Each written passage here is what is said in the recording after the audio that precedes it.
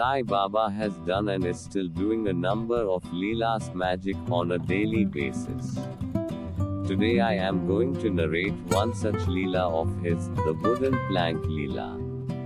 Nana Sahib Dengale, a devotee of Baba, once brought a wooden plank of around 4 cubits in length and only a span in breadth to the masjid.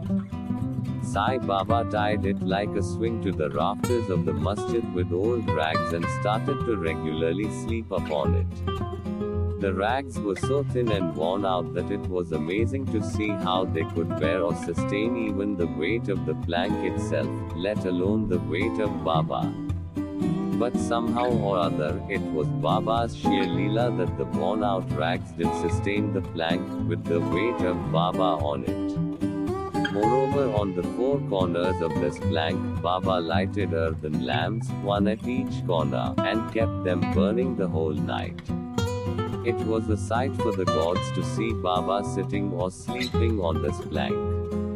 It was a wonder to all, how Baba got up and down the plank. Out of curiosity, many careful observers kept watching the process of mounting and dismounting, but none succeeded. As crowds began to swell so as to detect this wonderful feat, Baba one day broke the plank into pieces and threw it away.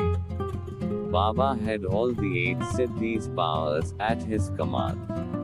He never practiced nor craved for them. They came to him naturally, as a result of his perfection. Thus, was one of the leelas of Sai Baba, who comes running to help his devotees in their times of need. Om Sai Ram.